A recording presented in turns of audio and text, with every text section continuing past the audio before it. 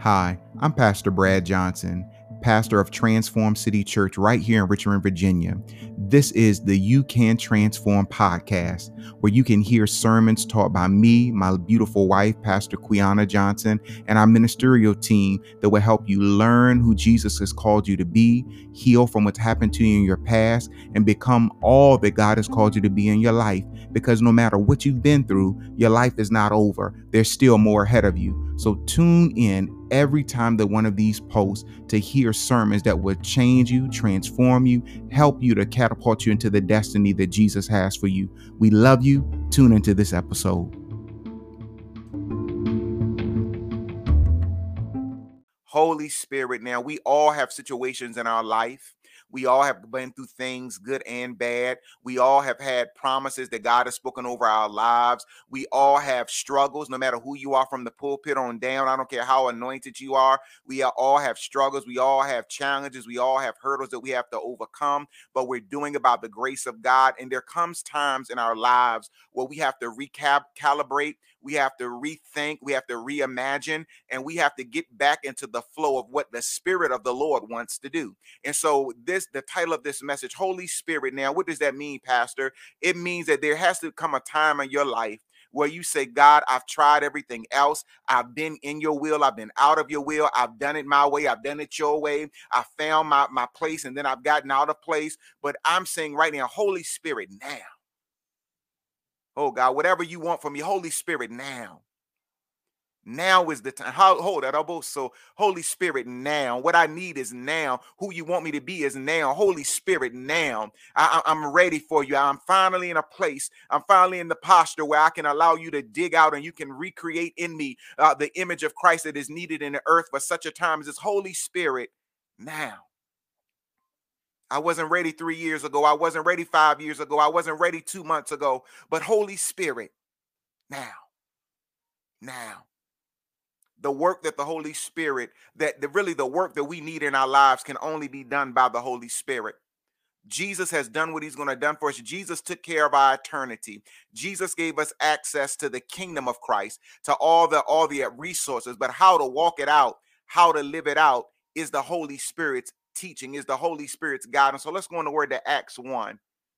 Acts 1. Holy Spirit now.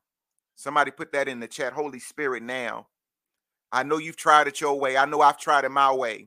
But Holy Spirit now, hallelujah. We're living in an hour and in a day where our way doesn't work. Self-effort doesn't accomplish anything. Self-effort has screwed us up. Self-effort has messed up our government. Self-ambition has messed up our families. Self-ambition has messed up our churches. Holy Spirit now. I don't care what else is going on around me, Father. I don't care who else doesn't want you. But Yahweh, I'm crying out, Holy Spirit now. Holy Spirit now. Holy Spirit now. Acts 1, and I'm going to read from the Amplified Classic. Acts 1, Acts 1, Acts 1, and we're going to pick up at the third verse, Acts 1 and 3. It says, to them also he showed himself, speaking of Jesus, alive after his passion, his suffering in the garden and on the cross, by a series of many convincing demonstrations, unquestionable evidences, and infallible proofs, appearing to them during 40 days and talking to them about the things of the kingdom of God. And while being in their company and eating with them, he commanded them not to leave Jerusalem, but to wait for what the Father had promised, of which he said, you have heard me speak. For John baptized with water, but not many days from now, you shall be baptized with, placed in, introduced into the Holy Spirit. So when they were assembled, they asked him, Lord, is the time when you will reestablish the kingdom and restore it to Israel? He said to them, it is not for you to become acquainted with and know what time brings. Help me, Holy Spirit, the things and events of time in their definite periods or fixed years and seasons, their critical niche in time, which the Father has appointed, fixed and reserved by his own choice and authority and personal power. But you shall receive power, ability, efficiency, and might when the Holy Spirit has come upon you, and you shall be my witnesses in Jerusalem, in all of Judea and Samaria, and the ends, the very bounds of the earth. So hold your place right there and go over to John 16. John 16. Holy Spirit now. John 16. John 16. John 16 and 6. John 16 and 6. But because I have said these things to you, sorrow has filled your hearts, has taken complete possession over them. However, I'm telling you nothing but the truth when I say it is profitable, good, expedient, advantageous for you that I go away. Because if I do not go away, the comforter, the counselor, the helper, the advocate, the intercessor, the strengthener, the standby will not come to you until into close fellowship with you. But if I go away, I will send him to you to be in close fellowship with you. And when he comes, he will convict and convince the world and bring demonstration to it about sin and about righteousness, uprightness of heart and right standing with God, and about judgment. So these are two very lengthy and weighty passages that Jesus said to his disciples, one after he resurrected, one before. He finally had told his disciples in John the 16th chapter that he had to die on the cross, and they were sorrowful that he would leave. And he said, no, it is advantageous that I go. He says, because if I don't go to the cross, that the Holy Spirit won't come. He is the comforter. He is the encourager. He is the strengthener. He is the intercessor. He is the standby. He is the helper. He is the counselor. He says that my purpose, God, Jesus, who is God, said my purpose for coming in this earth suit called Jesus Christ was to get to the cross so that you would forever be sealed into your redemption if you put your faith in me. He says, that's my purpose. He says, now for you to live this life in the most advantageous way to the agenda of the kingdom of God is that I will come to you in the form of the Holy Spirit and live in you. He says, so it's important. It's better for you that I go. Better that I go where? Go to the cross first. It's better for you that I go on the cross so that your sins from now through all eternity will be dealt with, that you will be in right standing with the Father. And then when that righteousness happens, that right standing with the Father happens, it's good for you that then I would go to be with the Father.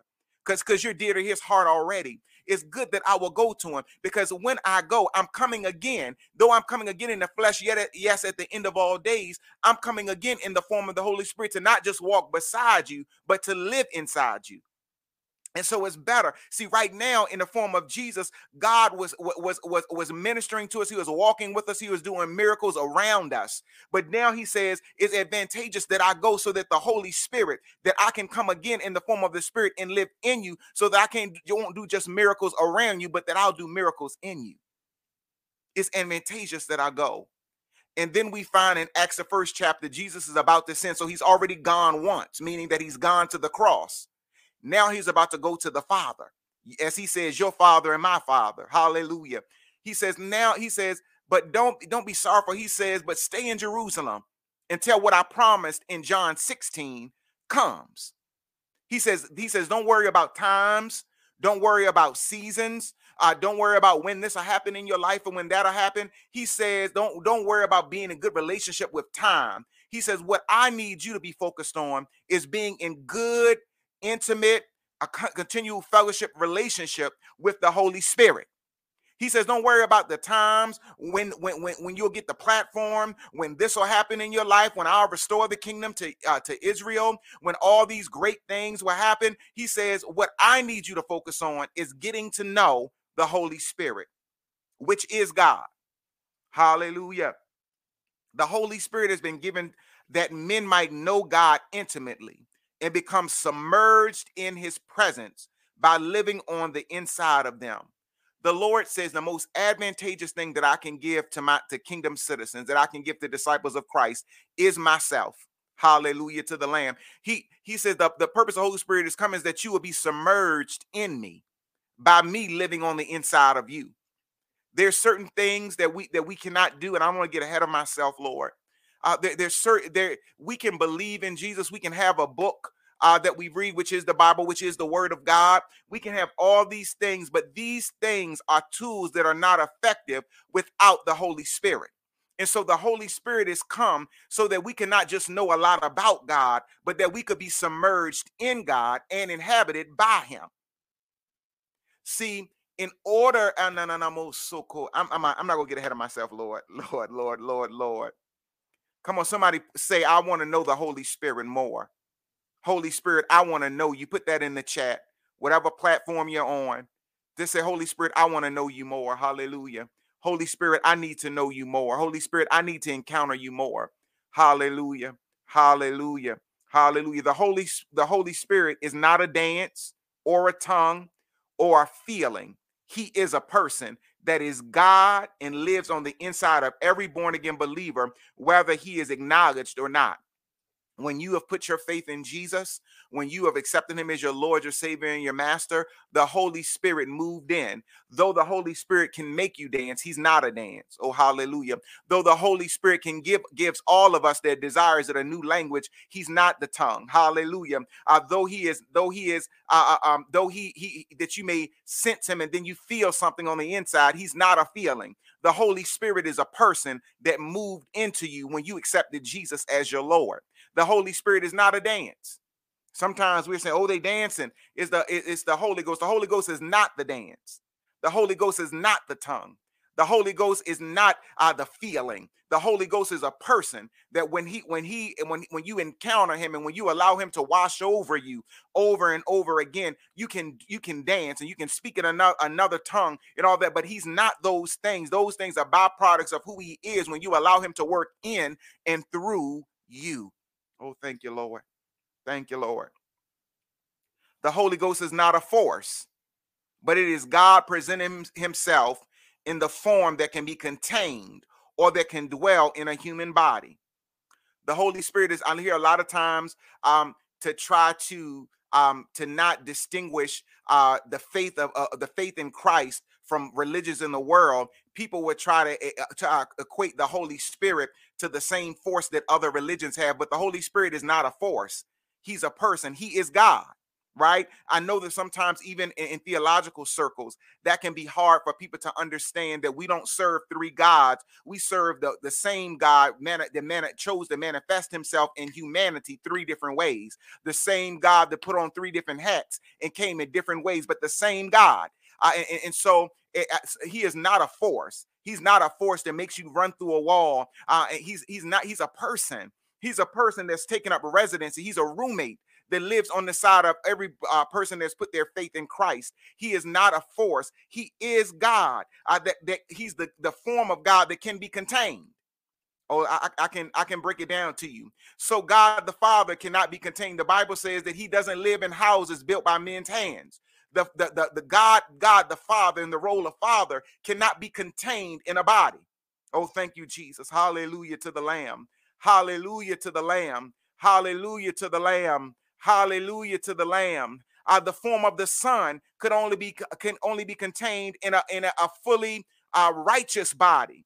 Let me explain that to you. The Bible says, "He who knew no sin became sin for us, that we might be made the righteousness of God in him." So the form of the Son, God taking on the form of the Son, had to be righteous from birth. Come on, where David says that my righteousness, our righteousness as human beings, is as filthy rags. So the Holy Spirit, hallelujah, is the form of God that can be contained in a body. He can be contained in the body. Why? Because the righteousness of Christ has to be put on that body first by believing in Christ. And then the Holy Spirit can move in. Because it's the form of God. Because if the Father had came down into Mary, it would have burst her womb wide open. Oh, God. Had God stepped down had the Father in the form of the Father, had God stepped down in the form of the Father into Mary's body, she would have exploded from the inside out. But in the form of the Holy Spirit, Jesus says, wait in Jerusalem. And you've already put your faith in me. You've already been made righteous by my sacrifice. And so now, in the form of the Holy Spirit, God can come again and live in you, so that you can do the work of Christ, the extension of the kingdom of Christ in this day and in this age, that you can live right. Hallelujah. You can live for him now. You can speak well for him now. You can get rid of the struggle. You can get rid of the addiction, because without him, you couldn't. You were stuck. Hallelujah. But when he moves in, now you have a right to something that you did not have when he was externally. Hallelujah. Not the Holy Spirit is not lesser than the Father or greater than the Son, just a different expression of the same being. So the Holy Spirit is not the lesser form of God. It's not the greater form of God, because God is one. God is Father, Son, and Holy Spirit. Again, it's the role that he's chose to play in humanity as the good Father who created all by his word, which is his Son. Hallelujah. And he created it by what? The Holy Spirit, that side of him. And that's the part that dwells and lives in men. Jesus says, it's better for you that I go, because what you need to live this life after I redeem you will come. Yes, you have my words. Yes, absolutely, you have my words. People are writing it. As Jesus was talking, different disciples were writing them down. Yes, you have my word. But for you to get the full revelation of it, for you to fully be able to walk it out, you just don't need me with you. You need me in you. That's why when Jesus was given his disciples when he was eating the Last Supper with them, he breathed on them and said, receive ye the Holy Spirit. He says, listen, for you to really do the greater works, you need him in you. And you need to know that he is not a force. He is not a dance. You didn't see not near disciple dance. But what he says that you need to get him in you. He's not a force. He says the Comforter with a capital C. That this person will come and not just live with you, but live in you. Hallelujah. Hallelujah. The Holy Spirit is not a force. He is a person, not lesser than. And so I want to break this down. So let's go to John 4. John 4. If you're getting something out of this, says that I'm learning. And this put in the chat, Holy Spirit now. Holy Spirit now. Holy Spirit now. I don't know what I was doing before, but Holy Spirit now. I don't know what I've been through before. I know that my life has been topsy-turvy, but Holy Spirit now. You make all the difference in my life. Holy Spirit now. Hallelujah. I don't care what my addiction was before, but Holy Spirit now. Now. Holy Spirit now. Hallelujah. John 4:24. John 4:24 says, God is a spirit, a spiritual being, and those who worship him must worship him in spirit and in truth, or reality. John 4:24. So we hear Jesus talking now. Notice he doesn't say that God has a spirit, because sometimes we talk about God as though he possesses the Holy Spirit, or that the Holy Spirit is his property. No, God doesn't have a spirit. He is a spirit.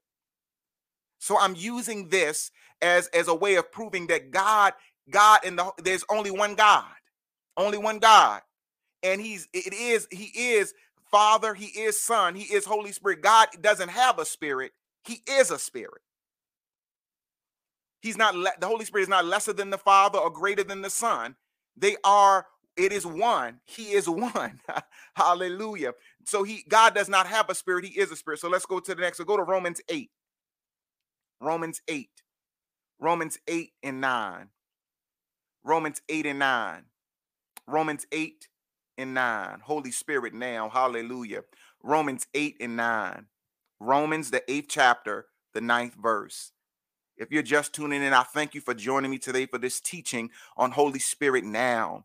We all need the Holy Spirit. We all need him living in us, and not only just being in us, but being immersed in him.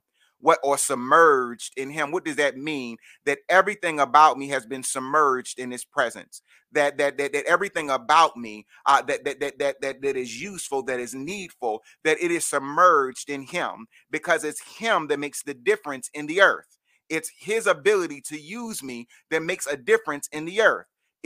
Notice that Jesus's ministry did not start until he was baptized in the Holy Spirit by John when John baptized him with water at the beginning of his ministry. It wasn't until then that the Lord released him. See, it's something that happens. You're not released by God until you become aware of the presence of the Holy Spirit in your life. You can't even be effective in the way that God really wants you to. You can do some things, you can give somebody the word of God, but when you begin to realize that God is not just a big old man off somewhere, but he is present, living in you because you put your faith in Jesus, and he wants to use you, but you got to submerge yourself in him, saying, Lord, whatever your will is, I'm willing. And it's not something you do one time, it's something that you do daily, saying, Holy Spirit, use me. Holy Spirit, is not my will but yours. Holy Spirit, let me submerge myself in you, that nothing is seen but you. Holy Spirit, I'm willing to drown myself in your presence. What does that mean, Pastor, to drown myself?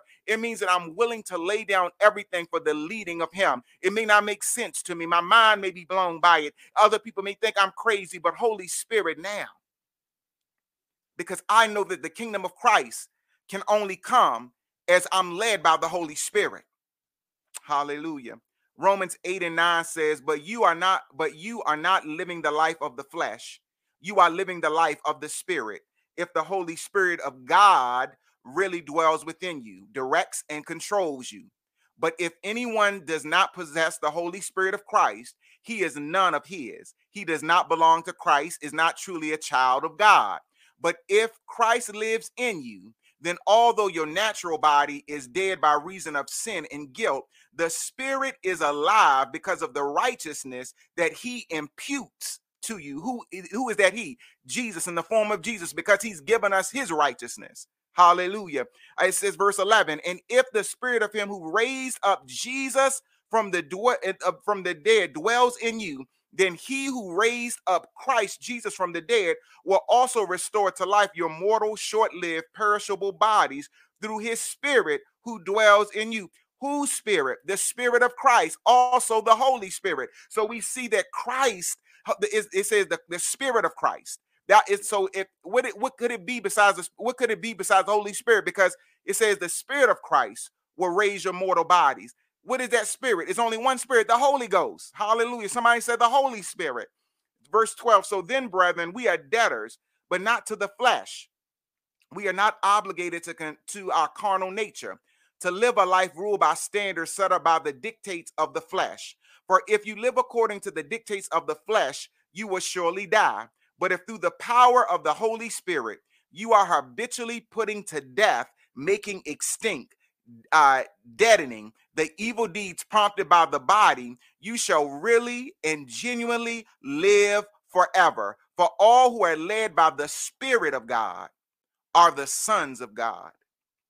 We have to be led, meaning that we have to be sensitive to who the Holy Spirit is. We have to be sensitive to his prompts in us. We have to be sensitive to when he tells us go this way and not this way. When he tells us don't say that. When he tells us lower your voice. When he tells us speak up for yourself. When he tells us don't go off. Let them get it off. Get it off, meaning that let them get off their chest what they want to say to you and don't retaliate. Don't say anything back. We have to be sensitive because the Holy Spirit is setting up for the kingdom of Christ to be expanded.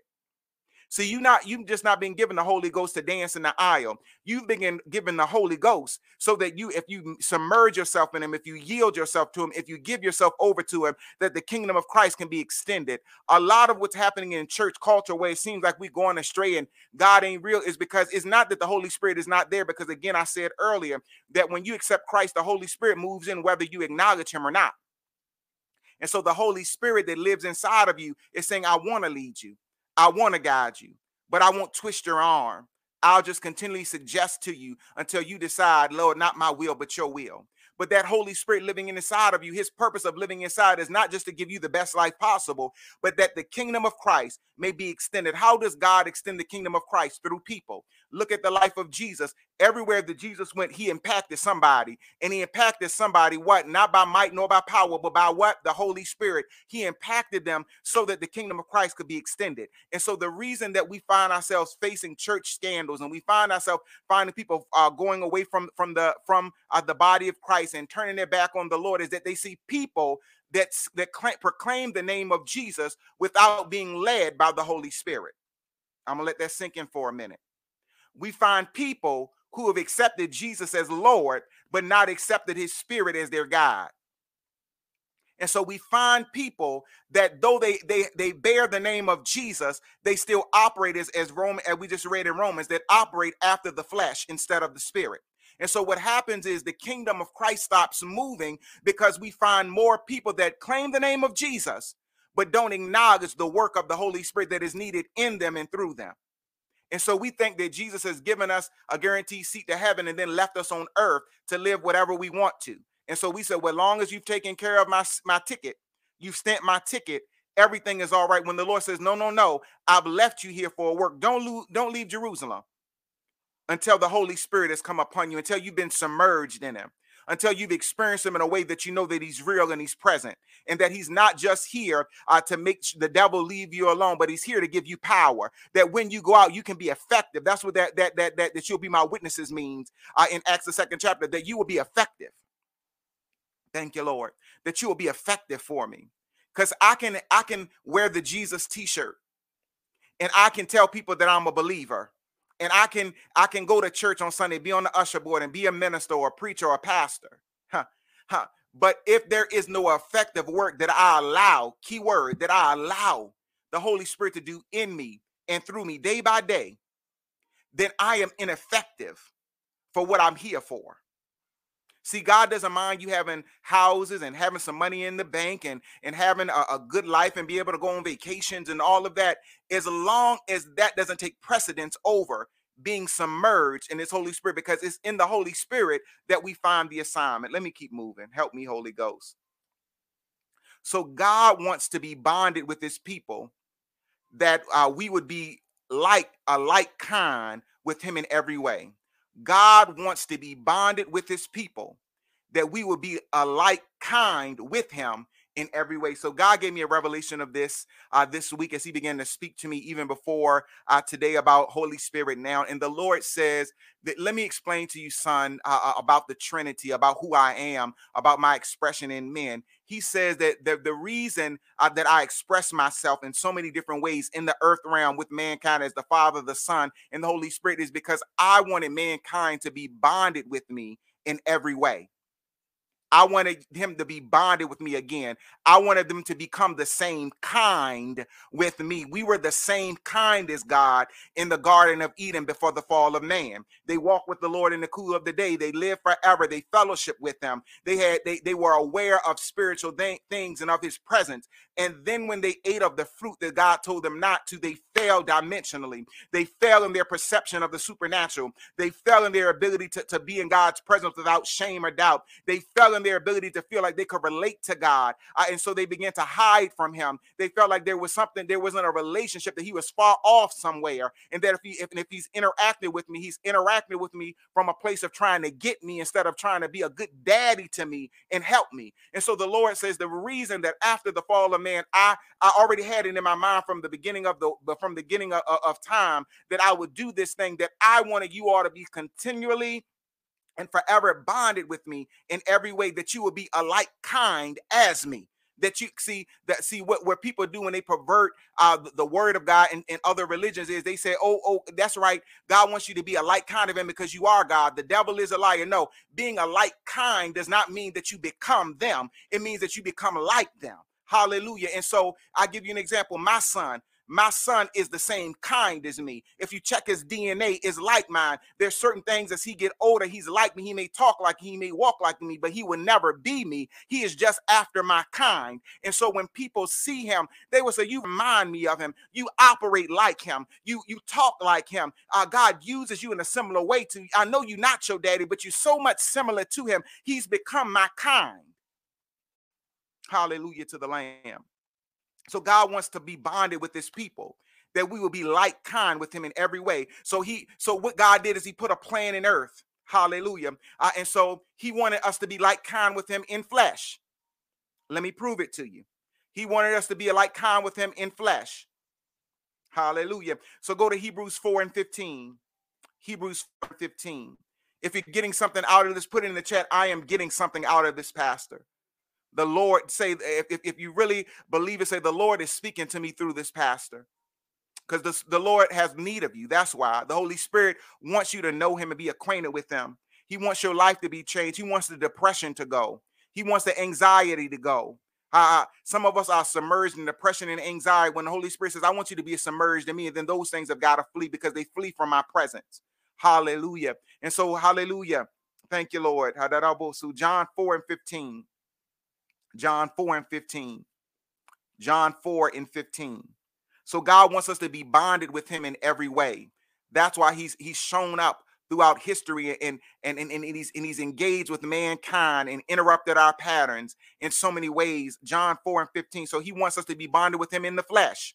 John 4 and 15 says, for we do not have a high priest who is unable to understand and sympathize and have a shared feeling with our weaknesses and infirmities and liabilities to the assaults of temptation, but one who has been tempted in every respect as we are, yet without sinning. What does this mean? So the Lord says, I wanted my people to be my kind, so I had to bond with them in every way. So in order for me to bond with them after the flesh, I will put on flesh and I will live among them. This scripture says that we don't have a God, or we don't have a high priest, speaking of Jesus, who is not moved with our slightest suffering, but was tempted, meaning that I got in the flesh. Hallelujah. I got in the flesh to show you that you can be the same kind as me, even in flesh. So I'll put on an earth suit and I'll come in a body. And by being led of the Holy Spirit, I will live a sinless life, and I'll die on a cross for you, so you can so that you will know that you know, when somebody goes through the same experience as you, you'd be like, oh, you like me. God said, yeah, I want to show you that I'm like you, that I want you to be bonded with me in the flesh, that in the flesh you can still live for me. In the flesh you can be after my kind when you let the Holy Spirit move in. The Bible says that Jesus did nothing without being led of the Holy Spirit. So I wanted to show you that after the flesh, I want to bond with you. And so I will put on an earth suit. I will come through a womb, and I will live in a body with you so that we can be bonded in the flesh. That I can't, it's not that I haven't experienced what you've experienced, son, daughter. It's not that I haven't experienced what you've experienced. I lived in the flesh for 33 years. I had all, this says Jesus had all the same temptations that we have. There was women that probably came at Jesus. There was thoughts that probably the devil brought to Jesus's mind. There were attitudes that Jesus wanted to go off sometimes. There's sometimes he wanted to flex big on people. He wanted to stun on people sometimes. He says, so I bonded with you after the flesh by coming in the flesh and letting you know that no, you can still live by the power of the Holy Spirit. You can still be guided by the Holy Spirit. You don't have a high priest that don't know what it means to be a human being. Sometimes we allow people that are outside of the kingdom to tell us who our God is. Well, that was Jesus. You know, he won't like man. Sure, he was. The Bible says he wasn't like what he was tempted like we were. In every way, he was like a man, yet he did not sin. Why? Because he refused not to yield, not to be submerged in, not to submit himself to the leading of the Holy Spirit. Oh, thank you, Lord. He bonded with us after the flesh. Number two, he bonded with us after the Spirit. John 4. He told the woman at the well in John 4, we read a piece of that earlier. He says that if you would ask me, I would give you living water, speaking of the Holy Spirit, that you would never thirst again. And then the woman at the well says, give me that living water that I won't have to come to this well anymore. So God said, I want to bond with you, not just after the flesh by coming in a body.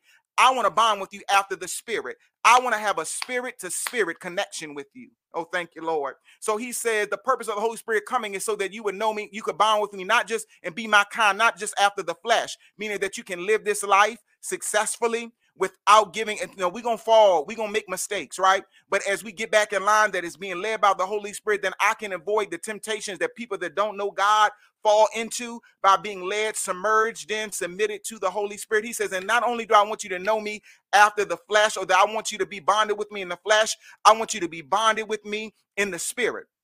Another thing about the flesh, think about it. The reason that God wants to be bonded with us in the flesh, the Bible says that there is no grave that we can go to see Jesus, meaning that he got up in the body again and he presented his blood before the Father. And then the book of Revelation says that we'll live with Jesus on the earth in the New Jerusalem forever, meaning that Jesus will forever be in the flesh. That right now in heaven, he's the only person that, or he's one of the only people that are in a flesh body in heaven.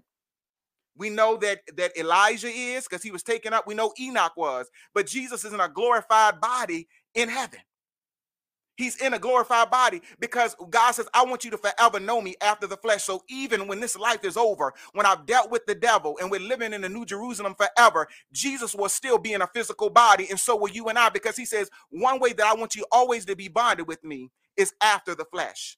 Oh, thank you, Lord. Then he says, I want you to be bonded with me after the spirit. I've given you my spirit. I've given you living water, that you wouldn't have to thirst, that you wouldn't have to look for anybody anywhere else, that you would know that I am with you and that I am in you, and that we can be bonded, that we can communicate spirit to spirit, that you can hear from me spirit to spirit, that you can see me spirit to spirit. There was times when Paul says, I was caught up in the spirit, because while he was bonded with God in the Holy Ghost, in the Holy Spirit.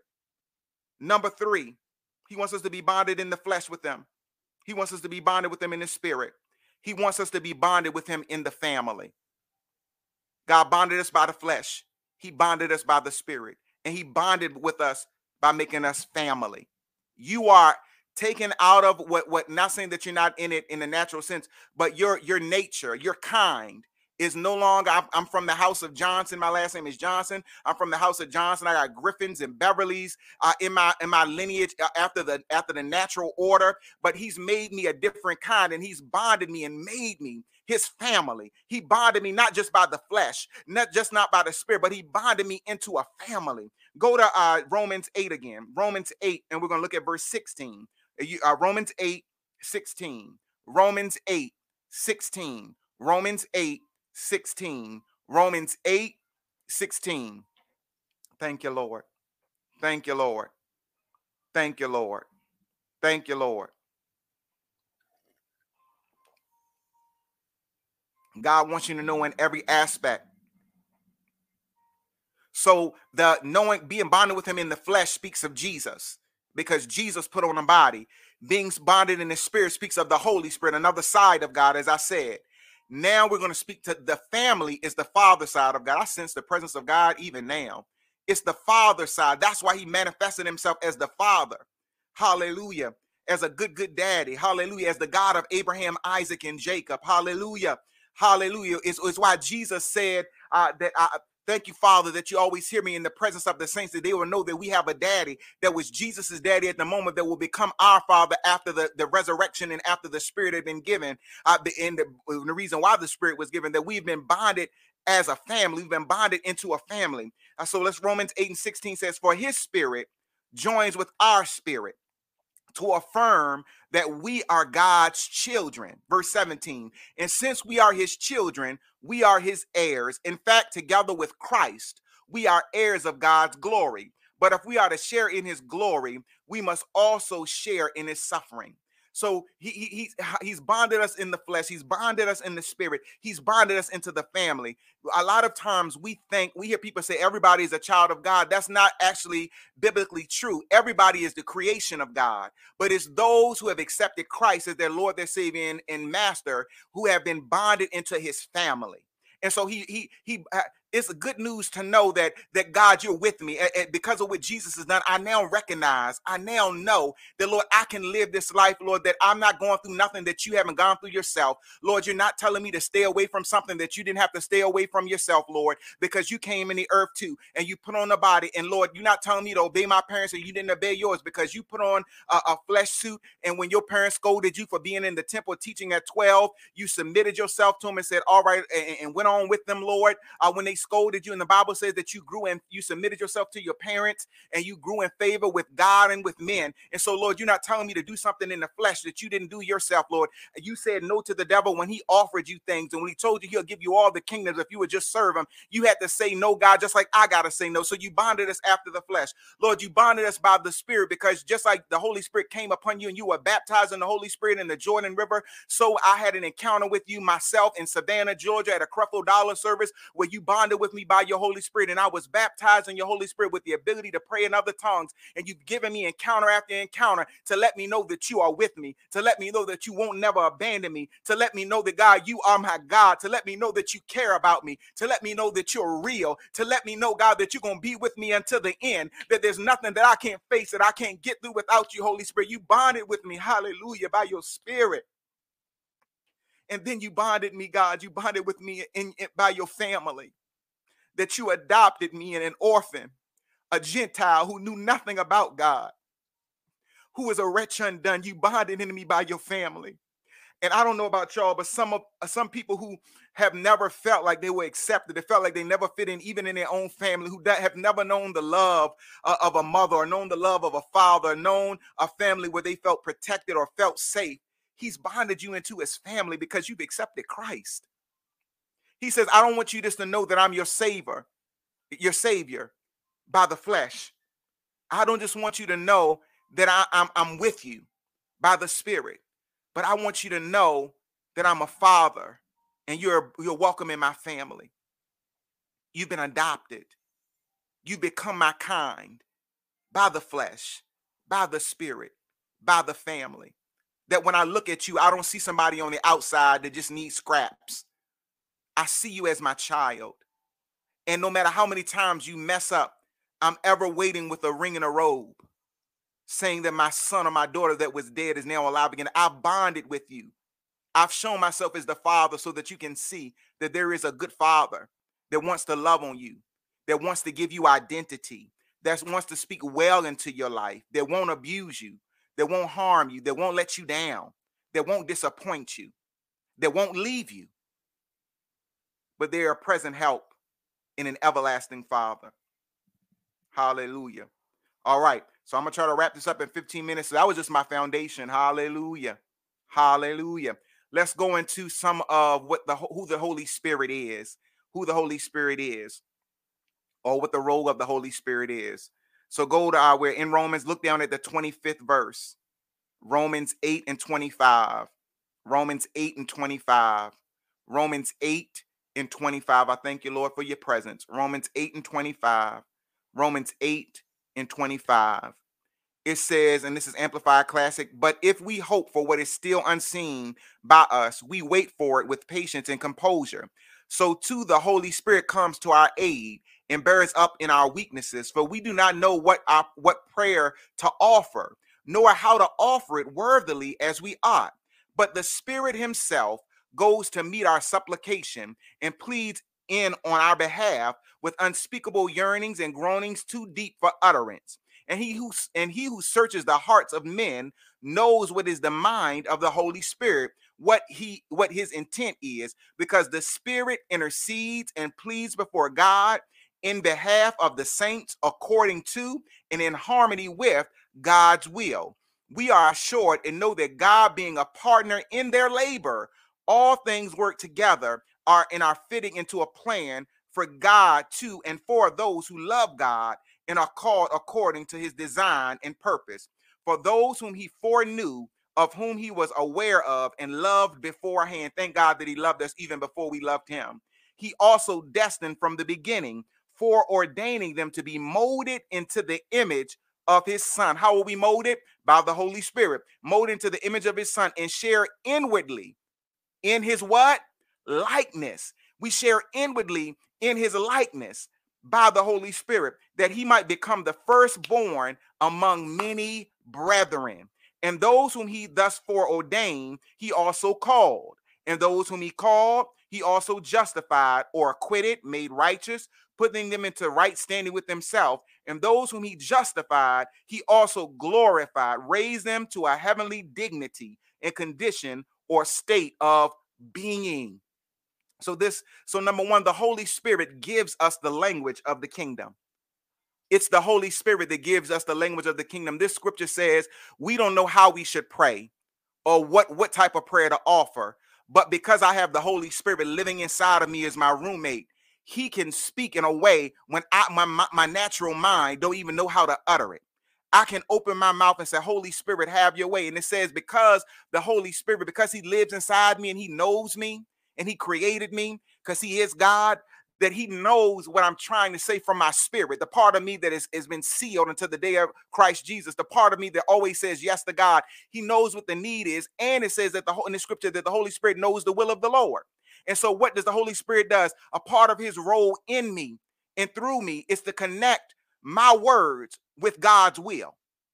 And so when I allow him to come through me, he begins to pray the perfect will of God concerning my life. So when I say, Lord, I got so much going on in my life, or Holy Spirit, I feel you leading me, something's going on, but I don't know quite what. Here's my tongue, Holy Spirit. I can say, Etobo shaye, ondorobo shaye, kayindoro oba se, da la la itoroyobo shaye ne, oma sikarayando obashe. And though my natural mind, my English speaking mind, don't know what I'm saying, the Holy Spirit says, I got you, bruh. I got you. I know what the need is, and I know what the will of the Lord is concerning this situation. And so, though your natural mind may not know, I can pray through you if you allow me to. And so, he gives me the language of the kingdom, because the language of the kingdom is always in line with the will of God. And so, the Holy Spirit gives me the language of the kingdom of Christ.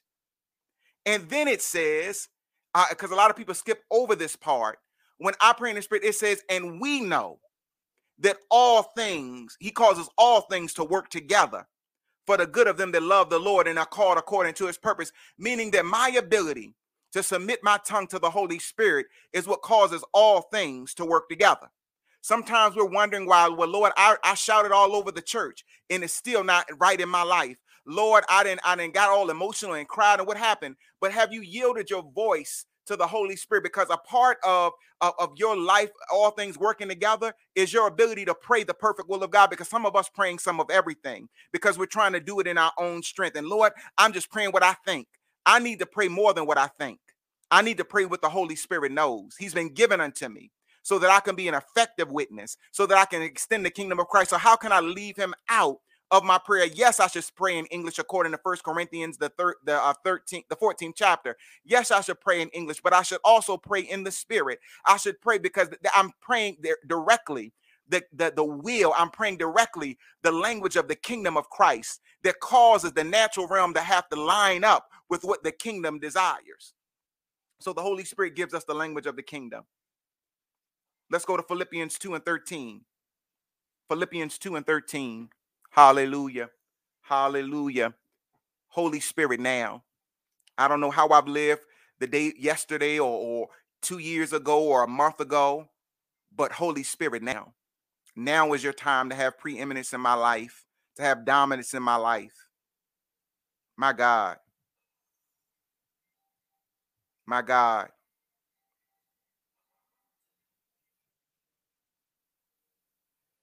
The Holy Spirit just showed me a graveyard, and I see people getting up out of their graves. And I believe the Lord is saying, if my people will let me have the preeminence and the dominance in them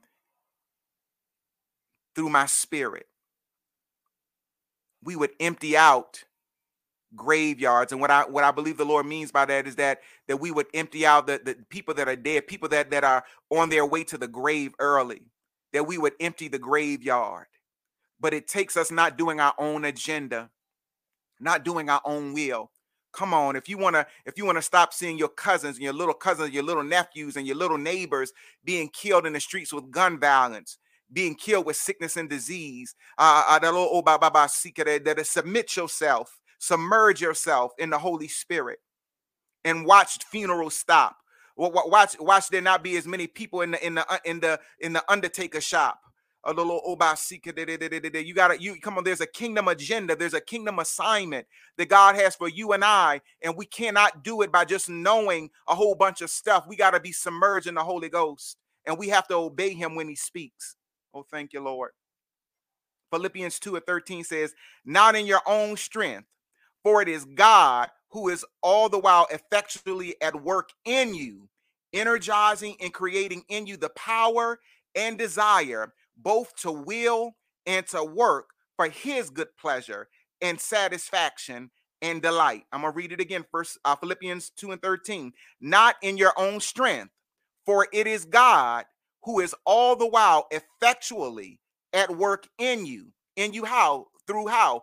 In the form of the Holy Spirit, energizing and creating in you the power and the desire both to will and to work for his good pleasure and satisfaction and delight. So number 2, the Holy Spirit empowers us to do God's will. You can't effectively do God's will without the Holy Spirit, because it says it's not in your self effort, it's not in your own strength. It takes the Holy Spirit working in you, creating something in you that's not naturally there. Because the Bible says after our own sinful nature, we can do nothing to please the Lord. It takes the Holy Spirit moving in and you acknowledging him, because he moved in whether you acknowledge him or not. If you accepted Jesus, he moved in. He just won't override your will. But when you start saying, Holy Spirit, I know you're here with me. There's been times where I've been attacked in my body with sickness and pain in my spine. And I've said, Holy Spirit, I invite you to help me in this moment, because you live in this body with me. Holy Spirit, I can't do this by myself. Come on, sometimes I've had to take 800 milligram ibuprofen just to be able to go to sleep at night from the pain. And I've had to say, Holy Spirit, I know you live in this body with me. I know, God, you dwell in me by your Spirit. Lord, I need you to help me with this. Give me your will, God. Give me your desire, Lord. How do I overcome this thing? I need you in this moment. Come on, we can only do the will being led and direct. You can't do it in your own way. I think this will be good for the body of Christ. But is it what the Spirit wants you to do? Well, I'm just trying to be helpful. It's wonderful to have the zeal to want to be helpful, but what is the Spirit leading you to do? Because you may be in somebody else's assignment when the Spirit of the Lord needs you over here. Come on, you cutting wood when you should be building the wall. And it can't say, well, what should I do? Sometimes the Lord through the Holy Spirit will give it to your pastor or your leader or your friend. But the Holy Spirit, a lot of times in our life, the Holy Spirit is saying, listen, I'm not going to keep on speaking through people. And I want you to develop a relationship where you hear me. I will use other people to confirm it, because we all need checks and balances. I'll use somebody else to confirm it or to speak a word to confirm what I'm saying to you. But I need you to hear me. I need you finally to get intimately acquainted with me. You've put your faith in me as Jesus Christ. You believe that Jesus is the Son of God. You believe he's died for the remission of your sins and got up on the third day. But now I need you to know that he's given you me to live in you. I need you to acknowledge me. The Bible says, acknowledge me in all your ways, and I'll direct your path. Also, number 3, it's the Holy Spirit that is the only way to abstain from sin. It's only that, and this is a good one the Lord shared with me this week. The Lord said to me, he said, son, let me explain something to you. He says, let me explain why I deal with sin the way that I do in the New Testament. The Lord said to me, he says, when you look at anything that happened before Christ came, if I don't know about you, but if some of y'all Bible scholars, if you ever look at the Old Testament, I noticed that Jesus doesn't deal with, or the Lord didn't deal with sin the same way that he deals with. And what I mean by that is sexual sin. Notice that David had concubines, not that God approved of it, not that God told them to do it, but notice that you saw righteous men sleeping with women, right? And yet God didn't deal with it the same way that he deals with it in the Old Testament, or he doesn't address it over and over again. It's not that because the Bible says God changeth not. So his standard is still his standard. But notice that God didn't deal with it in the same manner that he did. It did cut off pieces of their assignment, as Solomon. He had so many strange women that he lost control of the kingdom. And so, but notice that God didn't speak about it over and over again. He dealt with idolatry a lot. He dealt with doing things like witchcraft and sorcery and divination a lot, but he didn't deal with personal issues a lot of sexual sin or all of those things as much as he does in the New Testament. Why? The Lord said the reason I didn't is because the Holy Spirit had not yet come. The Holy Spirit came upon people for certain tasks, but he didn't get in a body because the body had not yet been redeemed through the blood of Jesus. And so he said, now in the New Testament, notice that David says that David talked about how that he was a man after God's own heart, even though David killed people. And even though David had so many wives and so many concubines and he did all this crazy stuff. Notice that Paul says, and people love this scripture in Romans the 7th chapter. People love to quote when they talk about the imperfections that Paul says that when I wanted to do right, I did wrong anyway. And I tried to stop and I couldn't stop. And I'm paraphrasing, and I did all the things that people use that now. But God says, notice that Paul said that before he had put it, he talked about this, that scripture in Romans 7 is talking about Paul's time before he had put his faith in Jesus. Meaning he did not yet have the Holy Ghost. And so they had no way to stop sinning. That's why they had to offer sacrifices. They had to offer sacrifice in sheep and goats. And that's why the Old Testament says that you never, excuse me, the New Testament, in the book of Hebrews says God was never pleased with the blood of sheep and goats. He wanted to offer a body, a sinless body. Why? Because it could never please him. It could never fully blot out sin. It couldn't stop the want to. It couldn't stop the have to. So even though God gave them grace or gave them mercy, because he said, I know you can't stop. I know you can't stop because I'm not in you yet. I know I'm around you, but I'm not in you yet. So I know you can't stop doing it. He says, but I'm sending Jesus. And when I come in the form of Jesus and I die on the cross and I get up on the third day, and then you receive my Holy Spirit and you're baptized in my Holy Spirit and you receive my Holy Spirit, then now the have to has been severed. And so the only way that now there is no excuse because the Holy Ghost has moved in. Before, the Old Testament saints, and even Paul, when he's talking about when he was a Pharisee, Pharisees specialize in trying to do it after their own self-effort. I'm trying to stay right. I'm trying to look right all the time. I don't want nobody to think nothing. I'm trying to do all these things. And Paul says, even when nobody accused me, though nobody knew I was messing up, I knew I was messing up. Paul says, though I was so strict in my keeping of the law that nobody ever accused me of doing anything wrong. Yet he writes in Romans, the 7th chapter, that he wanted to stop doing some things and he couldn't stop. Though nobody ever found out about it. What is it that we're doing that nobody knows about but the Lord? And then Paul says, but he said, that when I want to, I don't. He said, who would deliver me from the body of this death? And at the end of Romans, the 7th chapter, he says, thank God that the answer, how I can be delivered from the body of this have to, is in Jesus Christ. Because when Jesus Christ died and rose and I put my faith in what he's done, his finished work on the cross, then he lives in me by his Spirit. And his Spirit has broken the have to. The only way I can do the will of God, hallelujah, the only way I can do the will is by the Holy Spirit. He has to work in me the will and to do God's good pleasure. He's got to work in me doing the work in the will of the Lord. Number 4, the Holy Spirit is he's the only one who reveals the assignment with specific accuracy. The Holy Spirit is the only one who reveals our assignments with specific accuracy. Go to Acts 13. Acts 13. If you're getting something out of this, say, I'm getting something out of this. Somebody put it in the chat. Holy Spirit, have your way. Holy Spirit, have your way. Holy Spirit, have your way. Acts 13. Acts 13. I'm almost finished. Acts 13. Acts 13. Acts, the 13th chapter.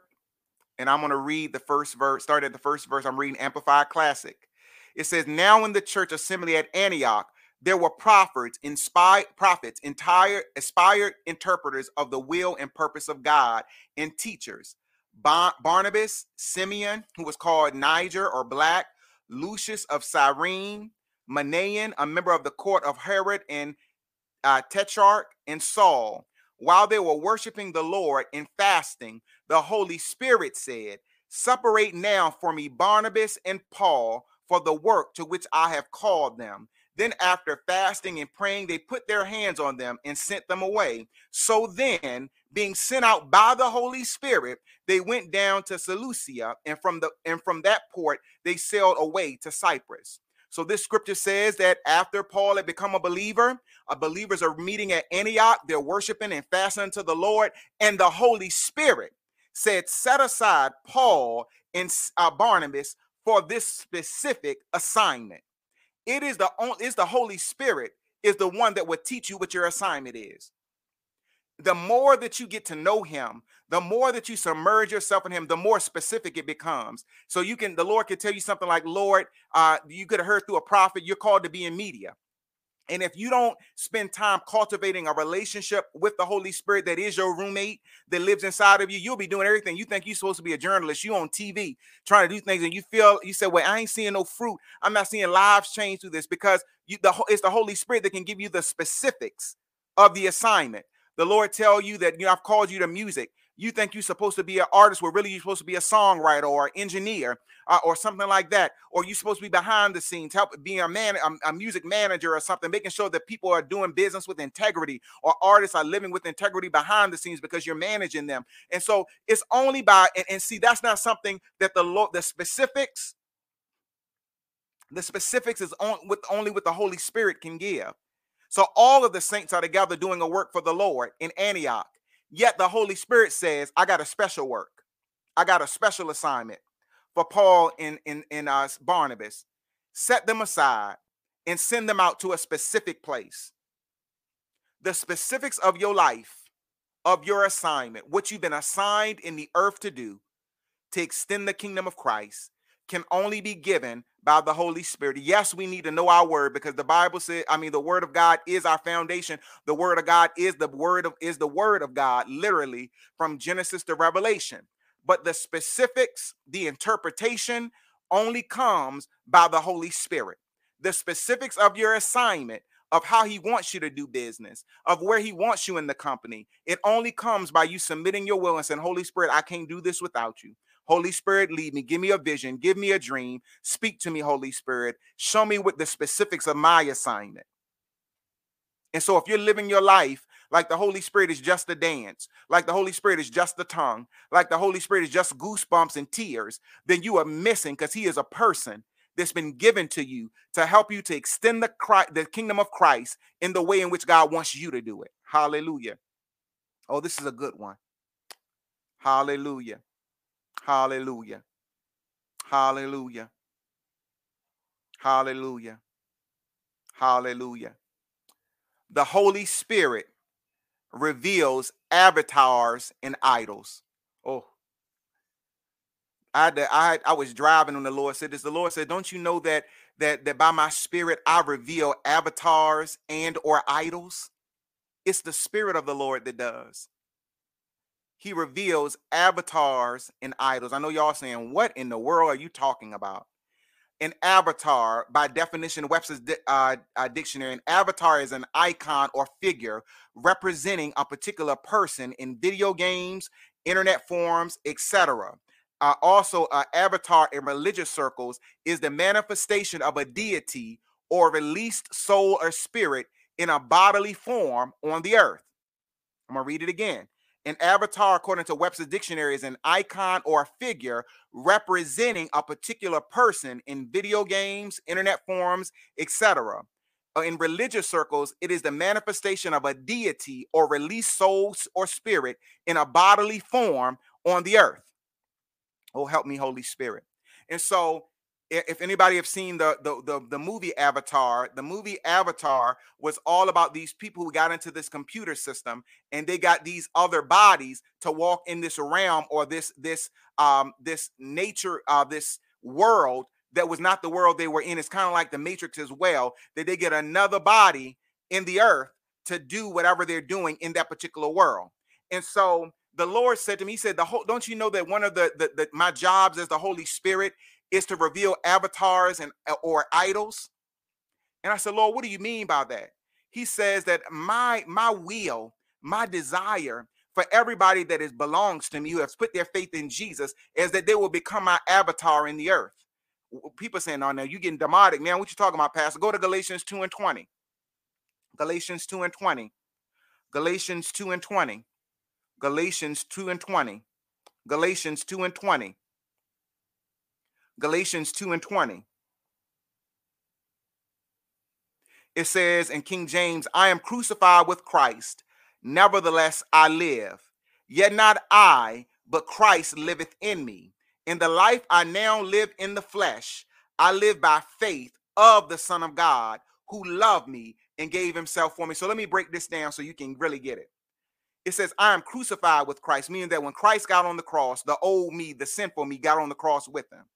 Nevertheless, I live, meaning that though I died on the cross, in this body I'm still living. It says, yet not I that live, but Christ that liveth in me, meaning that I have become a body or a vessel for Christ to live through in another realm. Whew. So we said an avatar is a body, a figure that represents another in a game, in a system, in a realm.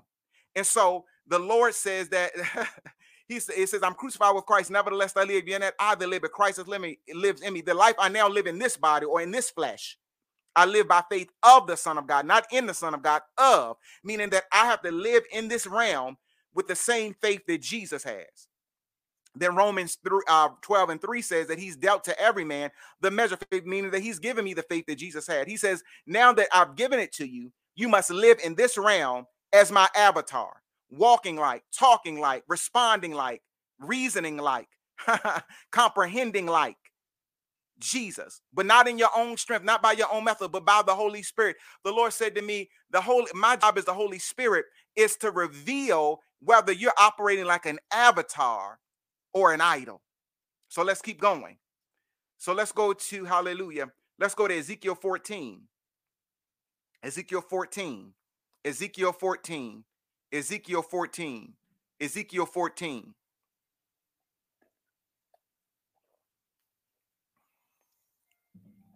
Somebody put in the chat, let me be seen as an avatar and not an idol. Help me, Holy Spirit. Let me be seen as an avatar and not an idol. Let me be seen as an avatar and not an idol. Let me just be the representative of what the kingdom of Christ is, who Jesus is. Let me move like him, not of my own volition. Because avatars in the movie and in games and stuff, they only move by the person controlling them. They only go where the person controlling them leads them to. They only walk through doors the person that is leading them, that is controlling them, that they're representing, tells them to. They only go to they only show up in regions where the Holy Spirit, where the one controlling them tells them to. Lord, help me to be an avatar, not an idol. Oh, come on. I don't see y'all not with me. Y'all not with me. I want to see it in the chat. Lord, help me to be an avatar, not an idol. Oh, let me be seen as an avatar and not an idol. Ezekiel 14. Ezekiel 14. Ezekiel 14 and 2. Ezekiel 14 and 2. Ezekiel 14 and 2, it says, and the word of the Lord came to me, son of man, these men have set up their idols in their hearts and put the stumbling block of their iniquity and guilt before their faces. Should I permit myself to be inquired of at all by them? Therefore speak to them and say to them, thus says the Lord God, every man of the house of Israel who takes his idols of self-will and unsubmissiveness into his heart and puts the stumbling block of his iniquity, idols of silver and gold, before his face, and yet comes to the prophet to inquire of him, I, the Lord, will answer him according to the multitude of his idols, that I may lay hold of the house of Israel in the thoughts of their own mind and heart, because they are estranged from me through their idols. Therefore say to the house of Israel, thus says the Lord God, repent and turn away from your idols, and turn away your faces from all your abominations. For anyone of the house of Israel or of the strangers who sojourn in Israel, who separates himself from me, taking his idols into his heart and putting the stumbling block of his iniquity and guilt before his face, and yet comes to the prophet to inquire of himself, of me, I, the Lord, will answer him myself, and I will set my face against that false worshiper, and will make him a sign and a byword, and I will cut him off from the midst of my people. And you shall know, understand, and realize that I am the Lord. So idols by Webster's dictionary, our idols are objects made with our own hand and crafted by our own concept and chosen to worship, that distracts from our ability to truly see, serve, and submit to God. So imagine in this time, it's very interesting that in this time when idol worship was so big among Israel and outside of Israel, that when you hear throughout history, you hear about idols like Dagon and Moloch and all that, and it's usually something crafted by the hands of the people who made that God. But in this particular scripture, God speaks through Ezekiel and says, it's not the idols that you're crafting with your hands, it's the idols that you set up in your heart.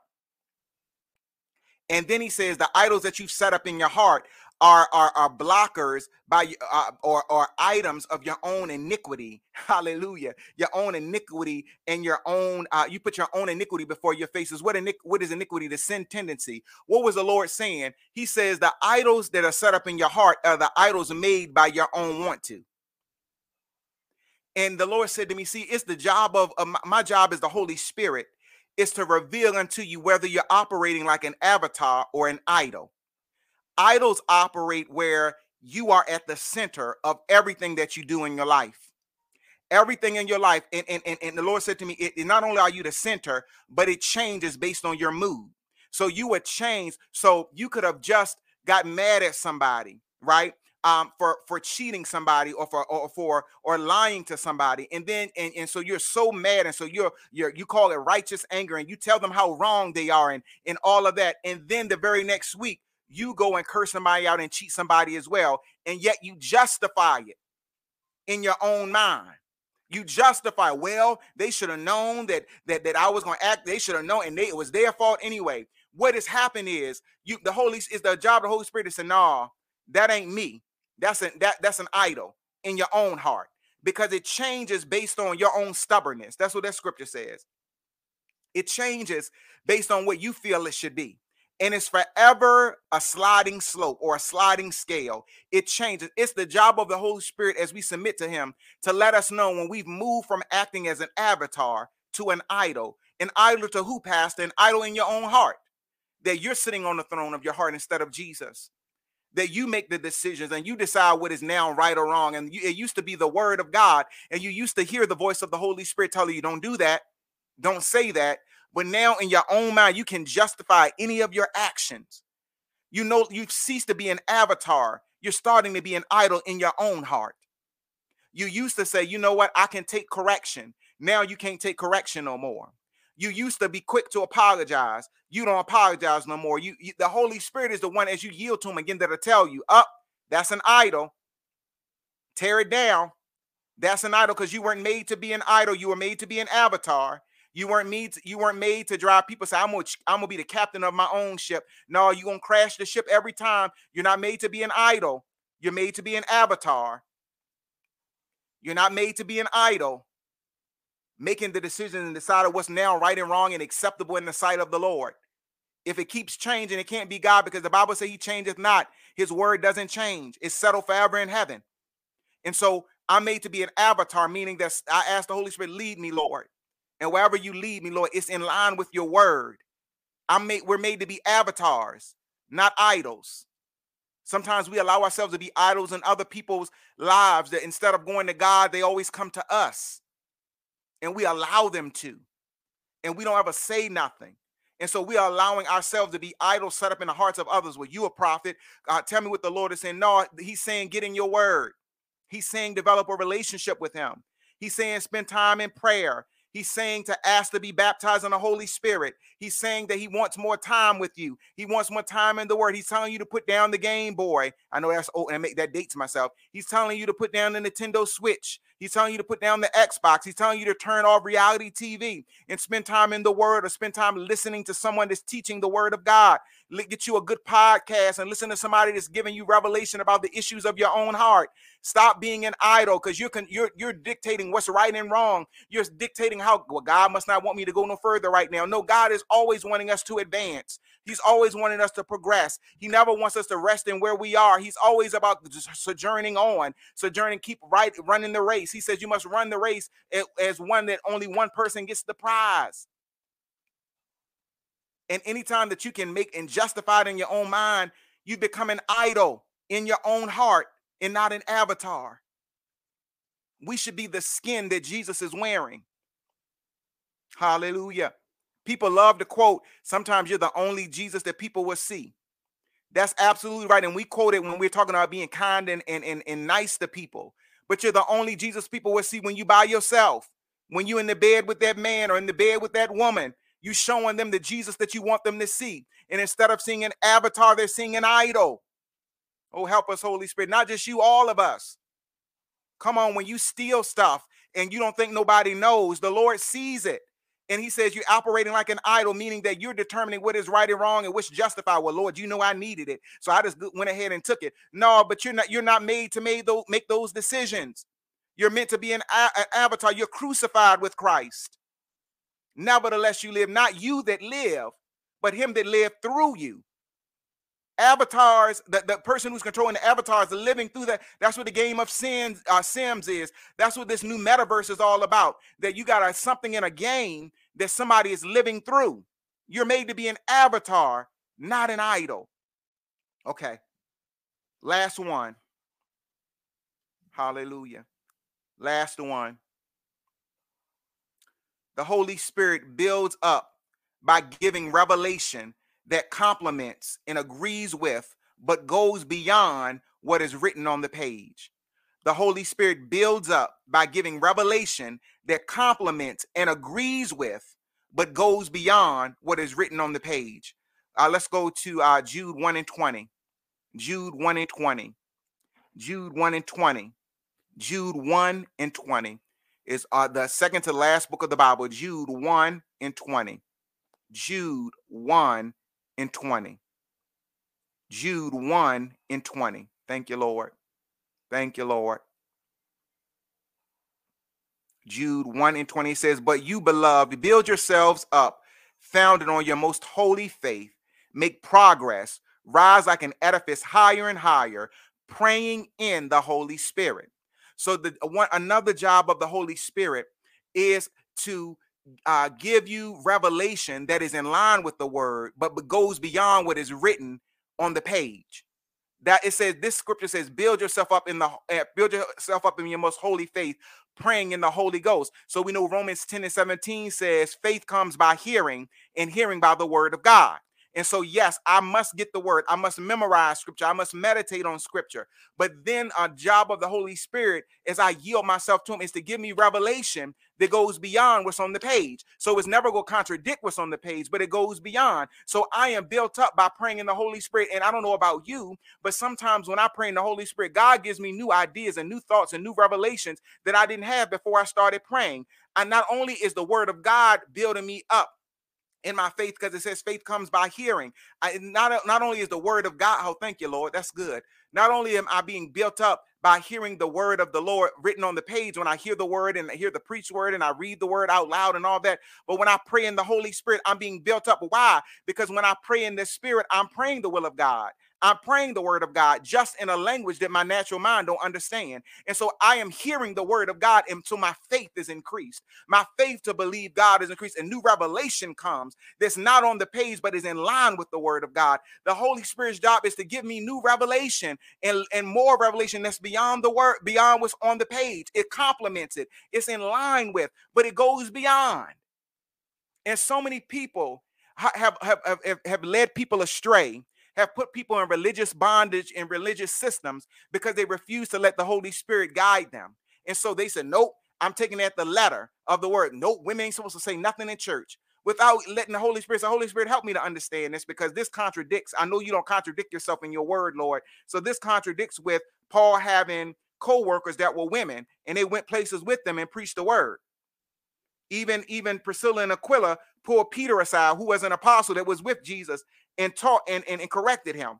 Not just the man and the woman. And then you say, Lord, then you say in the book of Ephesians, women should be silent. And so, Lord, this is a contradiction, and they're not supposed to teach a man or say anything to a man. But Lord, then you say this in another place. You don't contradict yourself. It's the revelation of the Holy Spirit that goes beyond the page to bring it all together. And they say, oh, Lord, you were talking about a specific church, because you say it in the book of Ephesians and then you say it in the book of Timothy.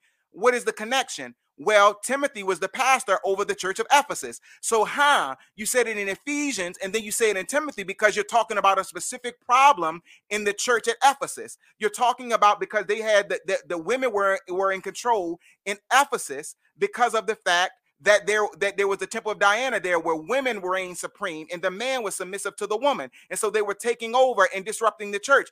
So Lord, it's not a contradiction in your word, but if I don't go beyond what's on the page by revelation of the Holy Spirit, I'll become legalistic and rigid and put people in the bondage to something that is not the intent or the heart of God. The job of the Holy Spirit is to build us up by giving revelation that complements and agrees with, but goes beyond what is written on the page. Listen, I want you to know today that the Holy Spirit is not far off. God has not given us a book and abandoned us. The Holy Spirit lives inside you right now if you put your faith in Jesus. He's living in you right now. He's just waiting for you to invite him into deeper relationship. To say, you know what? It's just like somebody sitting at another table that's a genius, and you're trying to figure out some equations that you have no clue how to figure out. You know they got the answers. Why not invite them to your table and say, Holy Spirit, I need you at my table. I can't do this alone. I'm going to fail this test without you. I need you at my table, not just today, but every day. I need you at this table. Holy Spirit, I need to feel your presence. I submit my will. I've been the idol in my own life, thinking I'm right about everything, justifying every decision I make, whether I thought it was wrong 2 weeks ago and now I say it's right this week, and then I'll say it's wrong 2 weeks from now. Lord, I've become the idol in my heart. I control what goes on and what's right or wrong. I use your word as a backdrop, but I make the final decision. Holy Spirit, help me to stop being an idol and be an avatar. That whatever you want me to do, wherever you want me to go, whatever door you want me to go through, that's the only way that I go, because I realize that I can't do it without you, that I was made for you. Thank you, Jesus. That you may extend the kingdom of Christ in the earth, that others that are lost would come in. Because see, when they see idols, they're used to that, because every person think they right in their own sight. The Bible says that every man think they're right in their own eyes, right? And so the world is used to that. What they're not used to seeing is avatars. They're not used to seeing people that says, well, why you do that? Because the Lord told me to. Well, why you didn't go there? Because the Lord told me not to. Why are you doing it that way? Because I hear the Holy Spirit telling me to. Who is the Holy Spirit? He's the Spirit of God living on the inside of me because of Christ Jesus. And he's leading my decisions and my words and my thoughts. And though, yes, I still, as a free moral agent, have the ability to disobey, because I know him and I know his way is right, I don't want to. Whatever he says, because it's bigger than me. Hallelujah to the Lamb. It's bigger than me. It's bigger than me. There's an assignment for the kingdom of Christ. According to 2 Corinthians, the 5th chapter, that we're ambassadors for him. There's an assignment to extend the government of the kingdom of Christ to a world that does not know him and that is on fire. Lord, help me to be an avatar and not an idol. Listen, if you don't know the Lord Jesus, hallelujah. If you don't know him in the pardon of your sins today, if you don't know him and you have said, listen, I just happened to turn on this. I don't know why, but I just turned this on. I don't know, but I'm on it now. And you don't know the Lord, or you knew him at one time and you fell away. You know, right now in this moment that you turn your heart away from him. This is the moment that you can change all of that. It doesn't take a service. It doesn't take an altar call, meaning that you got to go to the front of the church. Right now, wherever you are, Jesus is knocking on the door of your heart saying, let me in, or let me back in, because I want to be close to you. I want to guide your life. And yeah, I know you miss it sometimes, but it's my righteousness, not yours, that makes my relationship with you possible. And not only will I give you a relationship, but I'll give you myself, so that you don't have to, because I know you're going to fail without me. That's why I keep asking you to invite me to the table, so that I can help you. And you can receive Jesus right now. You can rededicate your life right now. Just say, Lord, I realize that I'm nothing without you. I realize that I need you in every moment. I need you in every situation. And I want to invite you to live in my heart, Yeshua, Jesus. Jesus, I believe that you are the Son of God. I believe you were born of a virgin. I believe you lived a sinless life. And I believe you died on Calvary's cross for my sins. And I believe you rose on the third day with all power in your hand. I invite you to come live in my heart, Jesus. I give you my life. I give you my will. I rededicate myself to you. You are my God, and I receive you. Just like that, you're saved. Just like that, you're rededicated. Your old has been washed away, and now you can move forward. Listen, if you are not baptized in the Holy Spirit, the baptism, I didn't get into that today, but the baptism of the Holy Spirit is available. You can read Acts 19 or Acts 8 or so many other places of scripture. The holy baptism of the Holy Spirit with the ability to pray to God in a tongue that is not your natural speaking language is available to everyone that calls Jesus Christ their Lord. All you have to do is say, Father, I believe that your Holy Spirit is real. I believe that it's available to me as a believer.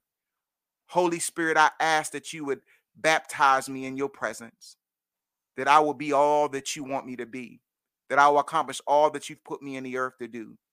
Father, I ask that you baptize me by your Spirit in the name of Jesus.